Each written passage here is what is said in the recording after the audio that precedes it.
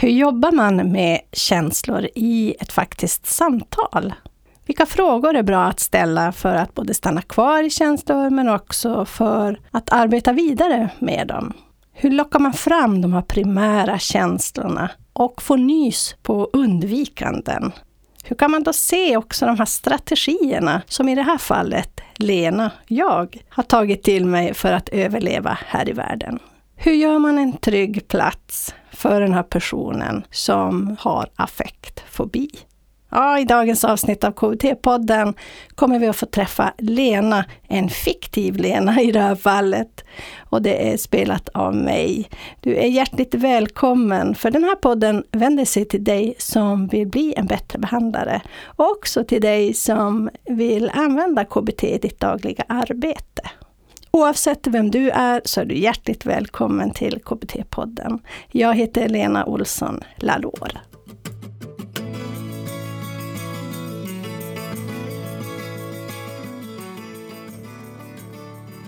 Det jag undrar är om du skulle orka, och du tar det precis i det tempo som stämmer för dig, om du skulle orka ta mig med till en stund och du märker det här att det blir så jobbigt. Alltså det som har gjort att du kommer hit, alltså när du inte har det bra, när du märker att det här är för mycket, det här är inte bra för mig. Var är vi? Vad är det som händer? Vad tror du, vad är det tuffaste? Har du någon aning? Alltså själva situationen, eller på lördagen, eller är det du menar? Alltså vars jag börjar känna att det som det här ångesten kryper.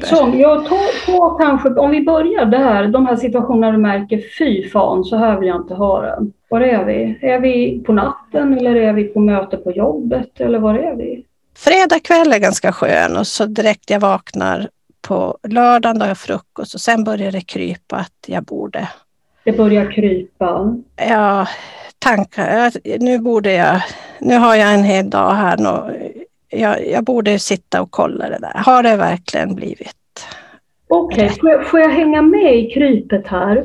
Det låter väldigt fysiskt. Kan du känna det här lördagskrypet nu? Ja, alltså det kryper i kroppen rent. Det är som att det kommer inte försvinna förrän jag går och gör det där. Nej, det som pockar på, det knackar på och bultar på.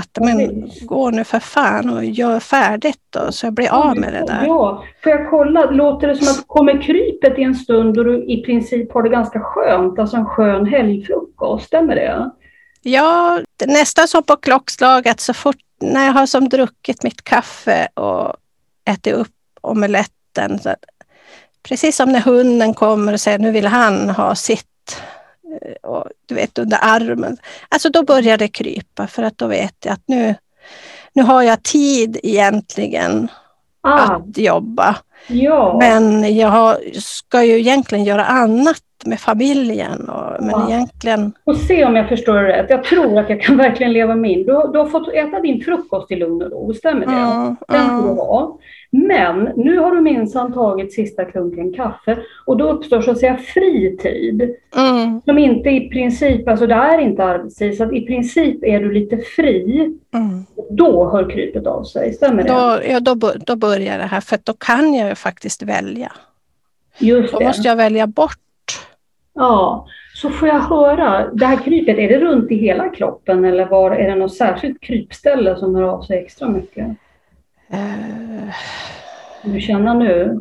Ja, alltså det börjar nästan i mellangärdet och sen är det som, inte hela kroppen först, utan det kryper som upp mot halsen så att jag vill få upp den här frukosten, känns det. Ja, du mår nästan illa. Ja, jag mår nästan illa och jag vet att det går över om jag sätter mig och jobbar, för då... Ja, men då ger du hunden vad den vill ha. Ja. Det är ett kryp som kommer att jaga det. Får jag fråga världens knäppaste fråga nu? Varför har du hund? Jag har hund, och den kommer faktiskt alltid där när man lägger ner gaffeln efter sista tuggan. Så den kommer och buffar och vill ha sitt. Jag vet, och nu kommer något annat djur här inuti och buffar och vill ha sitt. Stämmer det? Det här krypdjuret. Får du någon bild? Jag tänker bara, det här kryp som går upp och det vill ha sitt, säger du. Ser du någonting? Ser krypet ut på något sätt? Alltså för mig är det insekter. Alltså sådana här små små sådana här Huameja, hur ser de ut? Är de äckliga eller? Ja, de ser ut som såna här små myror som bits. Ja, Vet, de här, små ilskna. Ja, så känns de också. Ja, När man det känns som att det är många. Ja, det kryper upp så här. Och sen när det har kommit hit, då är det som att om jag inte går och kräks, vilket jag inte gör faktiskt, men det känns som jag skulle kunna, då börjar det som stråla ut i kroppen. Alltså hela det här myrkrypet. Ja, visst. De vill jaga upp dig ur stolen. Mm. Ja. Får jag fråga nästa knäppa fråga? Lovar du att säga till om det blir för tokigt? Mm. Okej, annars så hänger du på. Vad säger de här myrorna? För de verkar ha mycket på agendan nu. Vad är det de anser om att du sitter där i lugn och ro i frukosten? Vad säger de till dig? Det var några borden. Vad snackar de om? Ja, egentligen, de säger att jag borde gå och jobba. Alltså nu kan jag ju välja, om jag väljer bort jobbet, då får jag skylla mig själv. Att det blir fel, och det är det de säger egentligen. Att, om inte du går och jobbar nu, då kan det bli fel, säger de så? Ja, och då får man ju skylla sig själv om det blir fel. Och att jag kunde ha valt att sitta där, men jag gjorde inte det kanske. Om jag valde att gå på lillflickans match och sådär, då hade jag kunnat göra någonting. Tänk om någon har gjort fel. Det är inte bara jag som gör fel, tänker jag, men det är jag som kan upptäcka det. Okej. Så att om du väljer att inte jobba, då kan du missa någonting som gör att det blir fel. Och då är det ditt ansvar, för du kunde ha haft koll och jobbat. Ja. Har du någon aning, om du följer med det här spåret, och är du med på att det kan ju vara så att det vi får syn på, du håller inte med om det. Ibland tycker man ju själv att man tänker som lite tokigt. Men om du respekterar det, om vi följer de här myrorna nu, det kan ju vara att du tycker att de är lite tokiga. Men om du hänger med dem, vad är det här att bli fel? Vad är det värsta som kan hända? Alltså, vad innebär det här som skrämmer upp dig så att du måste jobba så mycket? Hur blir det om det blir fel? Har du någon aning om vad det handlar om? Vad är riskscenariot liksom, som du vill undvika med att jobba mycket? Ja, att det blir fel. Jag vet inte om det har blivit fel, men jag kan inte tänka mig något värre än att det ska bli rätt. Annars blir man ju, då kanske jag inte får jobba kvar. Eller det är pinsamt också att inte ha gjort rätt för sig, som man inte har fått den här möjligheten. Nej. Så att det är någonting med att du har misslyckats på något sätt. Får jag fråga, är du mest rädd för att du får inte jobba kvar, du blir av med din försörjning, eller är det att ha varit dålig, alltså att inte ha levererat enligt förväntan, eller vet du vad som skrämmer mest i det här? Det får inte bli fel. Det skrämmer mig att jag kanske inte får vara kvar och måste söka något annat. Men jag tror, om jag ser tillbaka på mina tidigare arbeten också, att det här med att misslyckas har varit, det är tufft. Alltså det är tufft. Har du varit med om att misslyckas? Jag vet faktiskt inte. Jag tror att jag jobbar så pass hårt att jag har inte misslyckats så många gånger. Men kanske om jag tittar tillbaka. Jag vet att det var så när man gick i skolan och så där hemma, så men det skulle vara rätt. Det skulle vara rätt. Vem säger så? Vem hör du? Men då hör jag mina föräldrar. Båda? Har de lite samma röst i det här? Det ska bli rätt. Ja, en var lite kanske vassare och en var mer förstående. Jag vet att mamma tyckte att det skulle bli rätt. Var mammas röst vassast? Den var nog vassare och sådär. Men hon kunde säga det, men även pappa gjorde ju det. Sen skilde de ju sig då, så att jag har ju bott kvar då med mamma. Hur gammal var du då? Då var jag 8 år. Okay. Så att jag hade bara gått ett par år i skolan där. Får jag fråga en lite yngre Lena som har lite vassa röster i öronen om att det måste bli rätt. Har du gjort erfarenhet av att få känna dig väldigt, väldigt fel i mammas eller pappas ögon?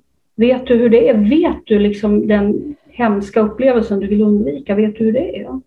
Finns det en Lena som har erfarit det? Att det var fel? Ja, alltså fel är man ju om man är till besvär, tänker jag. När var du till besvär?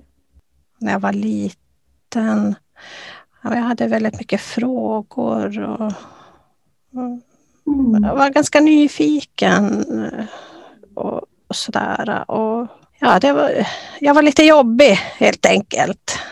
Tyckte nog mamma speciellt då att det där borde jag ha kunnat, eller jag kan väl gå.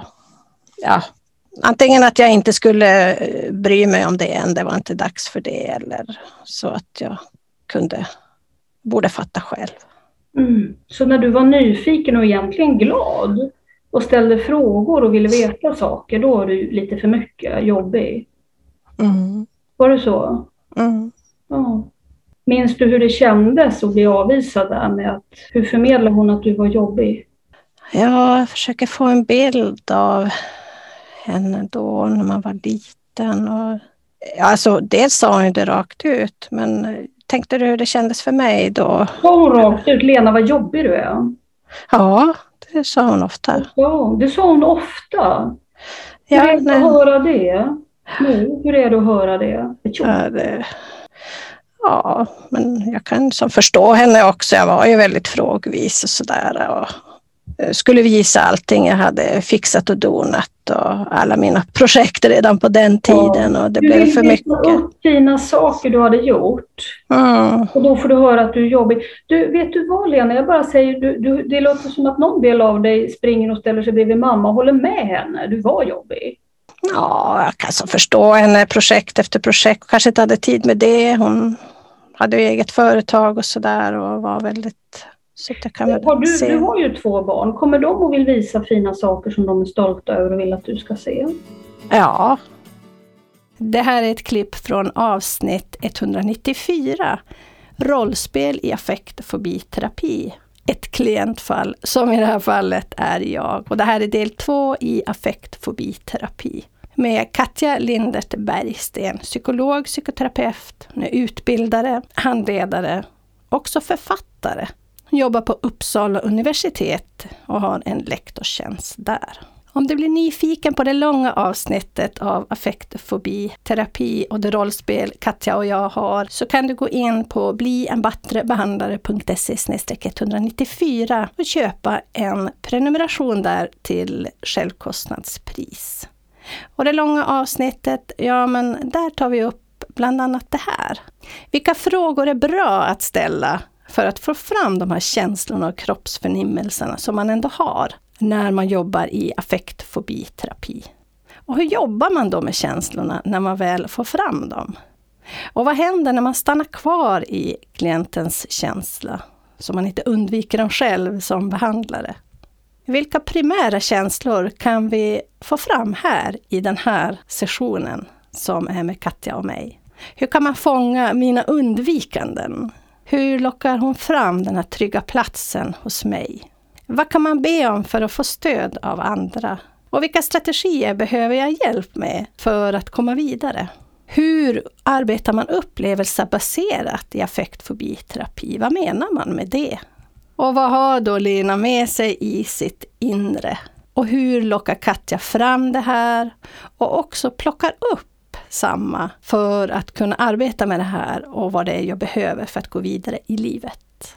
Så för att lyssna på hela avsnittet kan du gå in och köpa en prenumeration till självkostnadspris på blienbattrebehandlare.se/194. Och vi tackar allra ödmjukast till dig som stödjer oss i vårt arbete att sprida KBT och hjälpa dig till att få ett bra innehåll till att bli en bättre behandlare. Så om du vill lära dig mer om hur det kan gå till i en session i affektfobiterapi, ja men då ska du verkligen gå in på blienbattrebehandlare.se/194 och unna dig en prenumeration till självkostnadspris där. Oavsett om du köper en prenumeration eller inte kan du givetvis ta del av vår poddblogg där vi länkar till andra avsnitt av intresse just i det här området. Du kan också läsa en sammanfattning, boktips och givetvis ta del av Katjas boktips.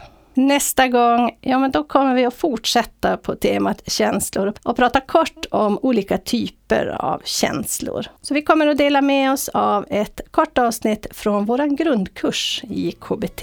Kom igång att använda KBT i ditt dagliga arbete. Så vi träffs på att bli en bättre behandlare. Jag och Teknikmillan hoppas på ett snart återhörande. Hej så länge!